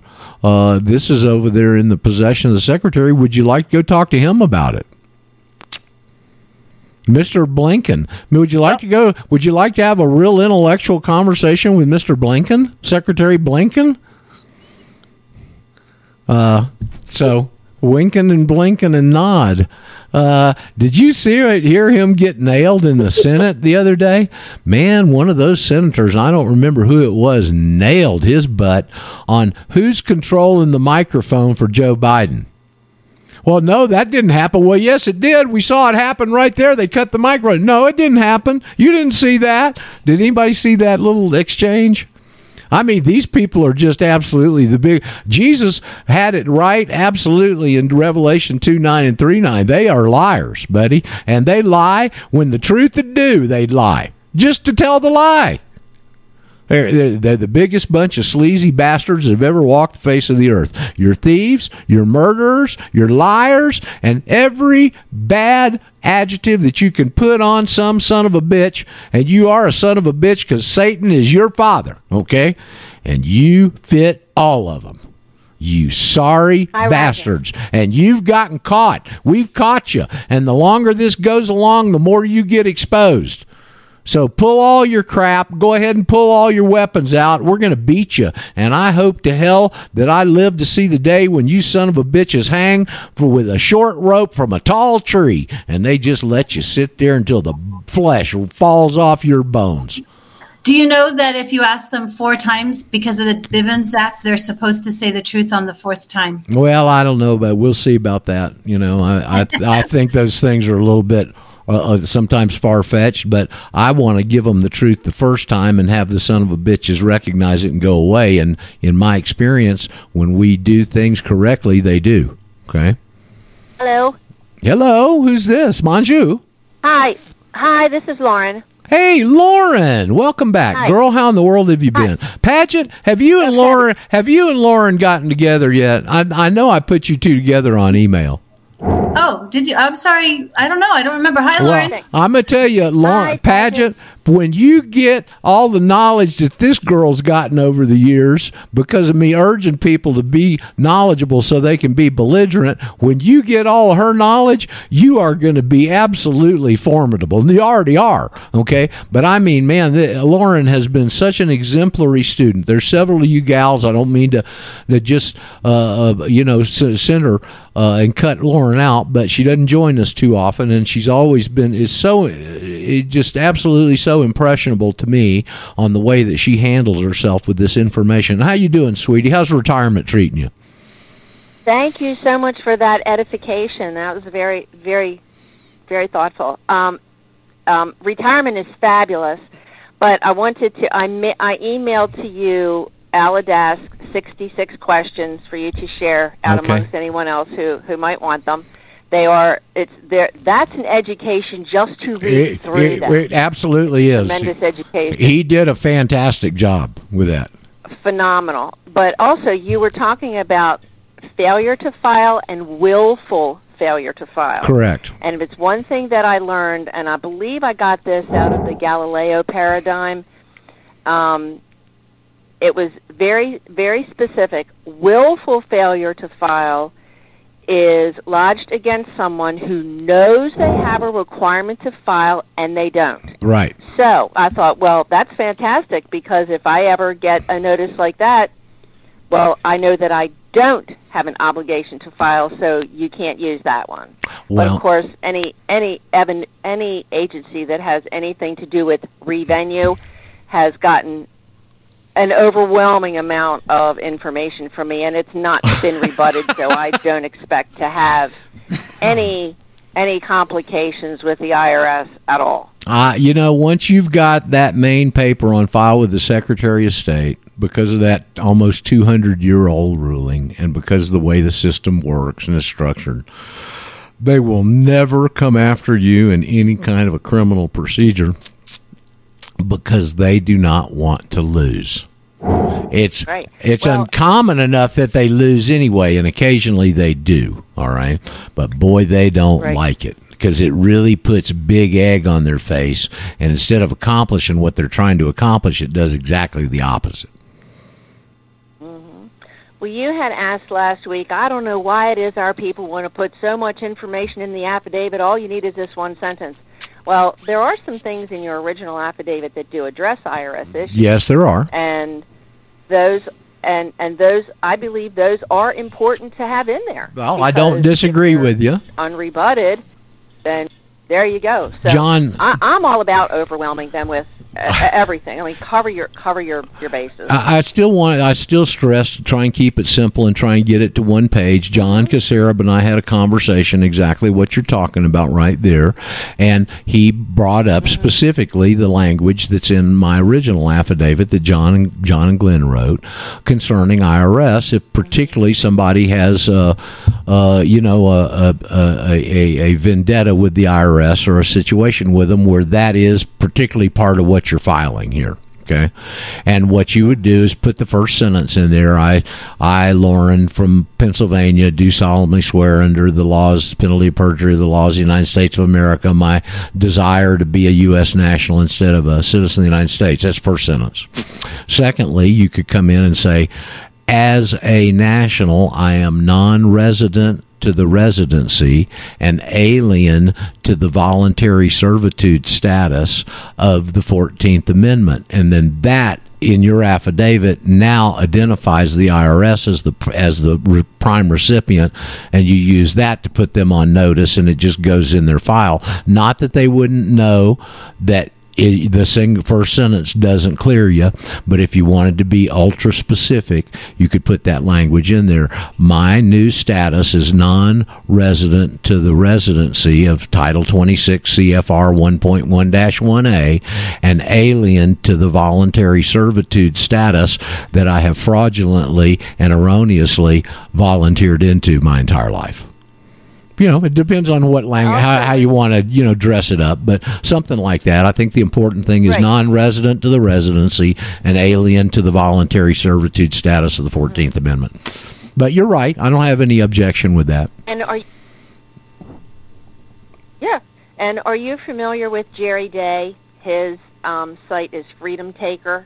I'm not. And he puts up videos every once in a while, but when he does, they're very, very well done. He had one up on the smart meters. He's got a whole bunch of them up, and he's got a website, Freedom Taker, because you have to take your freedom back. You can't. That's very true. It boggles my mind when I hear people say, in these protests, give us our constitutional rights, and I just oh my God, doesn't that make you cringe? Lord. Oh my! I feel so sorry for these people. They're so misinformed. I mean, listen, we're hearing people like Barnes, the constitutional attorney. All these other people use it, and you go, "Holy smokes, man!" This mountain may be too big for us. But one of these days we're going to hit that. One of these days we're going to hit our stride, Lauren, and we're going to hit one of these platforms, and people like that are going to go, "Holy smokes, have I been deceived?" Well, I send him a donation because I appreciate his work and all the information that he puts up. It's very, very well done. And he called me and to thank me. And we got to talking about the 14th Amendment and the different citizenship status, and he was not aware of that. So I said, well, I'll send you some documents. So I overloaded him with just all kinds of stuff, and my affidavit, of course, and all these other things. And he wrote me back and said, what do you think my next video should be on? And I said, very, very definitely, the difference between United States citizen and citizen of the United States of America. Well, listen. And I gave him your contact. Oh, good. I said, if you want to do a video, contact Roger. If you have any snags or things you want to iron out, he'll be more than happy to help you. So he may get in touch with you. Good. Well, I'll be looking for his name is Jerry Day, did you say? Jerry Day. And okay. His website is Freedom Taker. I think it's freedomtaker.org. Okay, .org. Okay, well, I'd love to speak with him, obviously. You may want to send him, Lauren, I don't know if you didn't already, a copy of that interview with Deanna Spingola. I still think for people that are new to this, that may be the best introduction you can give them, honestly. I'll check and see if I had sent him a link to that one. But that, I don't know, something was magic about that. I have a great warm spot in my heart for Deanna and, her and like Joyce. I was on Joyce's show 3 times, 2 times with her, and I could tell at the end of the program she just didn't get it. Well, it's not her fault. I understand that, and I understand at that point in time I wasn't real adept at explaining it. Some people could get it, but most people it still went over their heads because I just couldn't identify.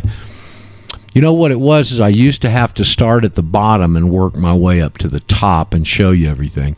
Now I've got control of it enough I can go to the end game and show you from the end game what's happening and work your way back, and that's much speedier and more efficient. Because you see it right there. I did send him a link to. Okay, excellent.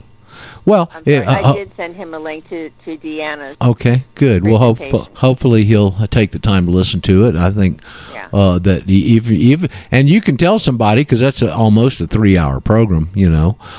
People are hesitant about getting in something like that. Just say, well, just listen the first 20, 25 minutes. Because you listen the first 25 minutes, you'll listen to the whole thing. Well, we had a pretty good long conversation, and we spoke for about an hour. Is that right? Well, good. So I was able to give him a fairly decent cursory education about the difference and its ramifications for our freedom. Right. Well, and it's something you take back. You got to go back and overcome this little trick they put on you at birth, and another Jerry Day maybe. And we've got a new program this week. We got a new program next week, and we're making some progress, folks. Believe me, if you've been in the trenches as long as I've been with this, and you start seeing these kind of things happening, it's big progress. Okay, big progress. Yeah. So people are wanting answers, and they're looking for them, and all we got to do is get out there. And I would invite any of you, if you've got a connection with one of these websites like Jerry Day and Lauren, just say, hey, this is information you really need to be aware of, and you really need to introduce it to your audience. And we just take one step at a time, and hopefully we're going to be at critical mass pretty soon. And from then on out, it's going to be fur flying, baby. I'm telling you, these people are scared. They're scared to death of this. I'm telling you. You mailed a copy, what, Lauren? I mailed a copy of your book to Handsome Truth over at Goyam TV. Right. Oh, good. Because he's always, to him it's the Jews. It's the Jews. It's all the Jews. They got to get out of the country. And It's really not all of them. No. I know that. I have a friend who's Jewish, and he doesn't have a mean, malicious bone in his body. I've known a number of that like that, and I have a hard time with that too, because I've known Jewish folks from my record business years. I had a Jewish roommate for 5 years, and so. But I still support him, because I know he and his buddies are going out to do another Name the Nose tour in Texas in October, and what they're doing is they're educating the public about really the Jewish hierarchy. Like, here's all the people who own everything in Hollywood. These are the bankers. These are all the owners and presidents of all of the pharmaceutical companies. Are you seeing a trend? Yeah. It's like, why aren't there any Irish Catholics in these positions? Why aren't there any Spanish people in these positions? No, they're all Jews. Yeah. So they do a good job of waking people up to begin to look and see who is really running this place. Well, the interesting indictment now is to wait to identify these people even further, Lauren, is what's going on in Israel. I mean, it's one of the highest vaccinated. They're even saying the fourth jab now, and they won't let you do anything out without taking it. If you don't get the updates, you're considered not to be vaccinated. So why have they gone in and vaccinated 85% of Israelis? Because those are the real Jews that know who these people are and can point the finger out and identify them. That's why they're going after them like that. They hate them worse than they hate the Palestinians. They're not vaccinating the Palestinians. Okay? Nope. So that's very insightful. For today. That's very insightful into this schism inside and who the 2 and 3 Niners really are. What were you going to say that I interrupted? Oh, I said that's all I have to offer for today, and I'm glad you're moved and settled in. Oh, thank goodness. I hope you have a beautiful life. The microphone didn't pick up all the dog barking, because when they'd be raising all that hell, I'd ask you guys, and you didn't hear anything. But as I said yesterday to the family, I went over yesterday to do something, and 2 days in a row, on Saturday and Sunday, I go over there just when they're finishing lunch. Okay, and so I got two meals out of it. Yesterday I would say, what time are y'all having lunch tomorrow? So she works during the week up in Quito, so she doesn't cook during the week, but she cooks on weekends. It's very sweet, and they're just very nice, and it's going to be a nice arrangement for me, I think. So anyway, it's very quiet. And you won't be able to tell the frogs to be quiet. That way, the frogs aren't up in the daytime. It's at night they don't listen. And it's probably as loud as those rascals are. They're probably all of about an inch long. If you went and looked for them, you probably couldn't find them. But it's thousands of them. Yeah, well, it's a couple of them. They're very loud, So, but I use at night when I'm going to sleep, I get a program of rain, 10 hours, 11 hours of rain on a tin roof or something, and play that in the background so the frogs just blend right in, But I thought I lived with my parents. They had a house that was. Go ahead. I'm sorry. Go ahead. No. You. When you lived with your parents, they had a house. When I lived with my parents, they had a house that was deep in the woods, and there were lots of summer nights that I wanted to sleep with my windows open, but I couldn't because the daggone frogs were so loud, I couldn't go to sleep. Yeah. So I appreciate where you're coming from. Yeah. Well, I was telling them about. I said, I went to school in Louisiana, and they eat those things down there. And oh my! Oh yeah, well they're big. Hello, they got big frogs in the bayous down there, and you go out and grab them at night and go frogging, and heck, those things can be a foot long as you stretch them out. If you've never had frog legs, as unpalatable or as unusual as that is in our diet, that frog legs taste great. Okay, that's a French thing. Yeah, it must be. But boy, they sure are good. I know if you go out frogging and you got these little headlights on, you put those little lights on your forehead and you look for green eyes, and wherever you see green eyes, you'll almost always, a lot of times, see red eyes, and you got to make sure you grab the green eyes, because the red eyes are the snakes that are after the frogs. So, listen, here we are towards the back end of the program. Anybody got anything that they wanted to bring up over the conversations we've had today? Now, that's a guy that's been frogging. Well, I tried it once or twice. That's one of the cautions that you get when you're going.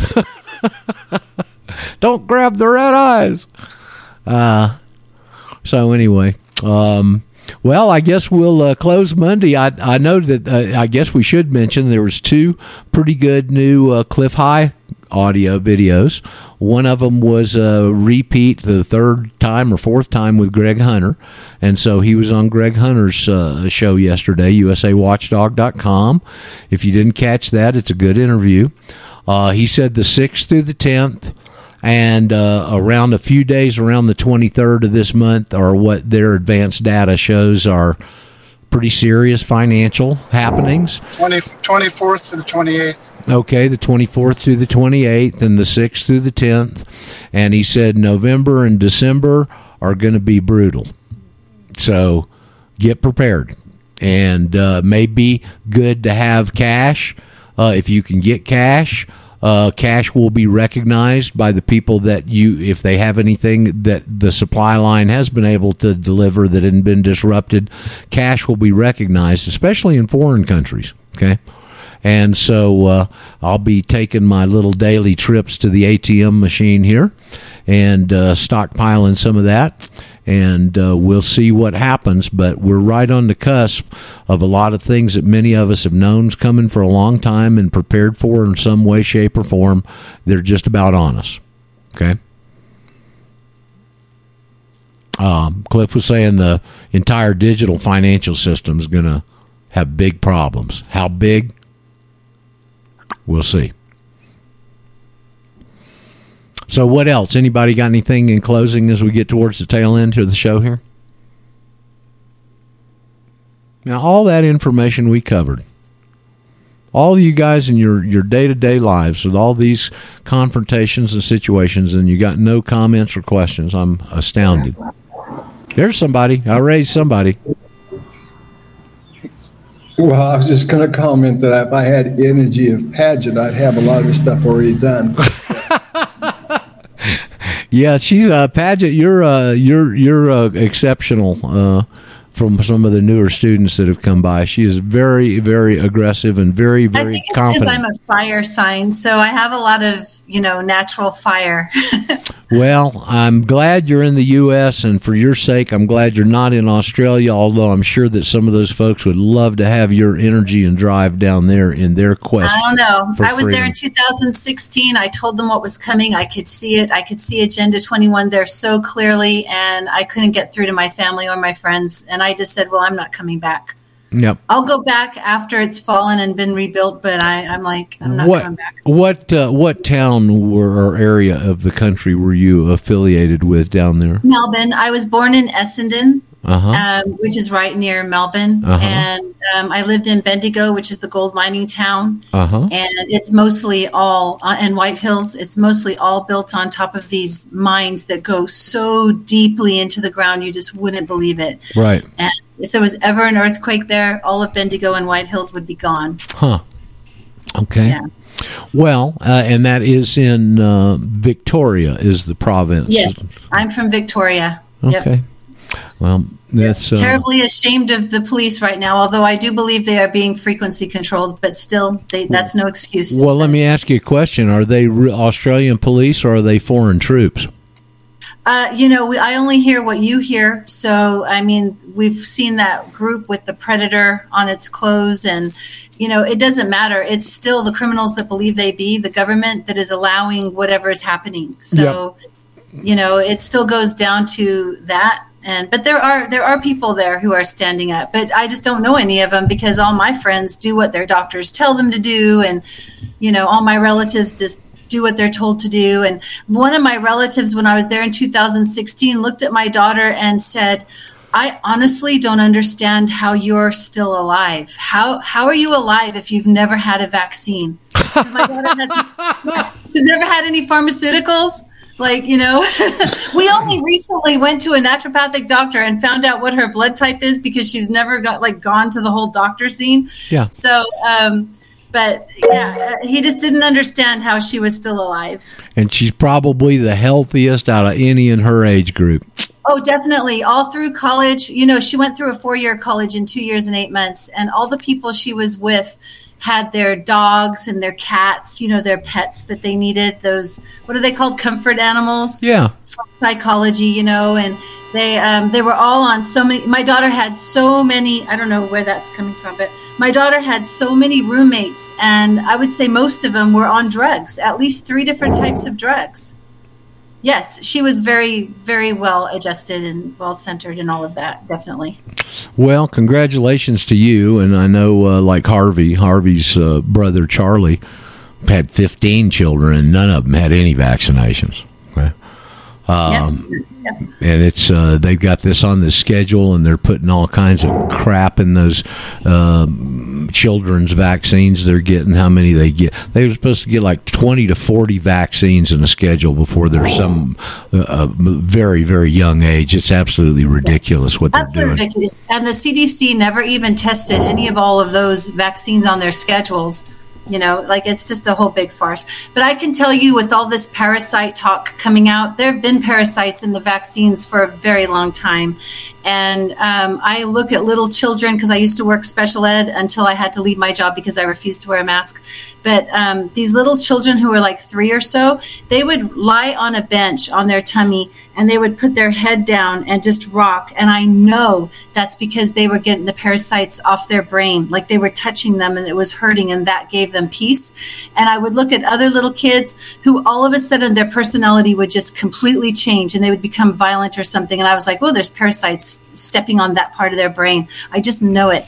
And also, I had 2 shots. I had I've had a total of 5 when I was young, but I had the smallpox and the polio. And I had John B., who is this clairvoyant. He looked in my head and he saw this parasite kind of thing that kind of looked like a spider, kind of like a octopus thing that was interdimensional, and it came from one of those shots. I just can't remember which one he said, but he's been seeing that in people's brains for decades and getting it out. So they've been doing vile stuff for a very long time. So I was like, hell no, you're not getting a hold of my daughter. I wonder if ivermectin would take care of that in your brain.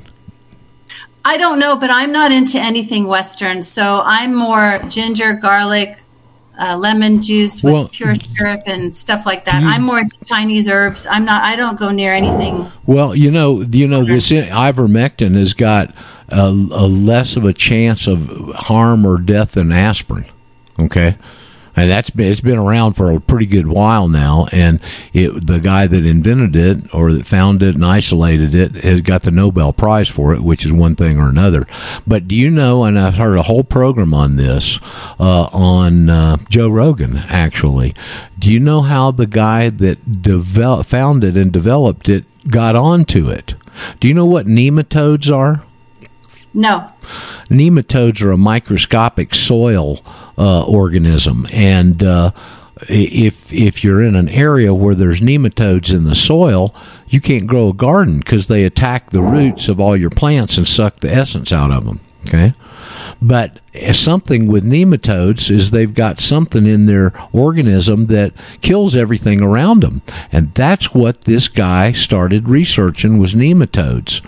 And that ivermectin is the ingredient that nematodes use to accomplish what they accomplish, and that's what it is. So you may want to look into it a little bit. That seems to be a heck of a good drug. Okay, and I take a dose every Saturday with meals as a prophylactic. Now, Jack started taking some here recently, and a couple of months ago or so, and he went through cancer treatment a couple of years ago and has done wonderfully with chemotherapy and radiation. They really, all of us are shocked. Okay, but he started taking ivermectin and he got the runs, which probably means he had some parasites. Okay, he couldn't get too far away from a bathroom, put it that way. But that's something you might want to look into. Ivermectin, it's good stuff. It stops this stuff cold, and it looks like a heck of a drug. So go ahead. I'm sorry. Well, it's just I have a slightly different view on everything. I know that no natural virus is contagious. Everything that they do is a weapon. And so it's like I have other tools for taking care of their weapons. But as for me, whenever my cells get imbalanced and they make what's called an exosome or SOAP, as Augenis von der Planet's called it, or a virus, it's just a byproduct of my cell and trying to get back to its vibration of self. It's just like a tree when you cut it and you look at the rings and you can see when they had a lot of rain and when they didn't have rain. Right. Well, your viruses that are in your system that come from you are not contagious. They're because your cell got imbalanced. So what I do is I just address that. Like, okay, was I like not sleeping enough? And so my body got mad at me, or did I eat this food that I shouldn't have? So I take things that level. So anyway, but I do, for the government, I do have a whole toolbox of things for them. Okay. It's interesting. Pfizer and some of the couple of the other pharmaceuticals have now gone in and taken ivermectin and changed a molecule or something, and now they're putting it out at considerably more money. So, go figure, right? As if that wasn't predictable, huh? Also, if you go in the hospital and they'll give you ivermectin if you've had the vaccine. If you haven't had the vaccine, they won't give it to you. That's what I heard somebody say the other day. So anyway, along with the health lines here, I should take a moment to transition over into Jim Ram, because Jim Ram is next in his do-it-yourself health and wealth.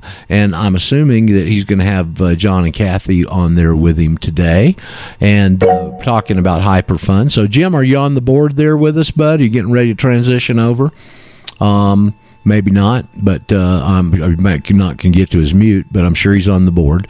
And so that is in your immediate future, folks, should you choose to stay around and be able to. Is that you, Jim? Okay. That was Doug here, and we just got back from Austin. Just want to say hello. Hey, Doug, welcome back. How's the races, man?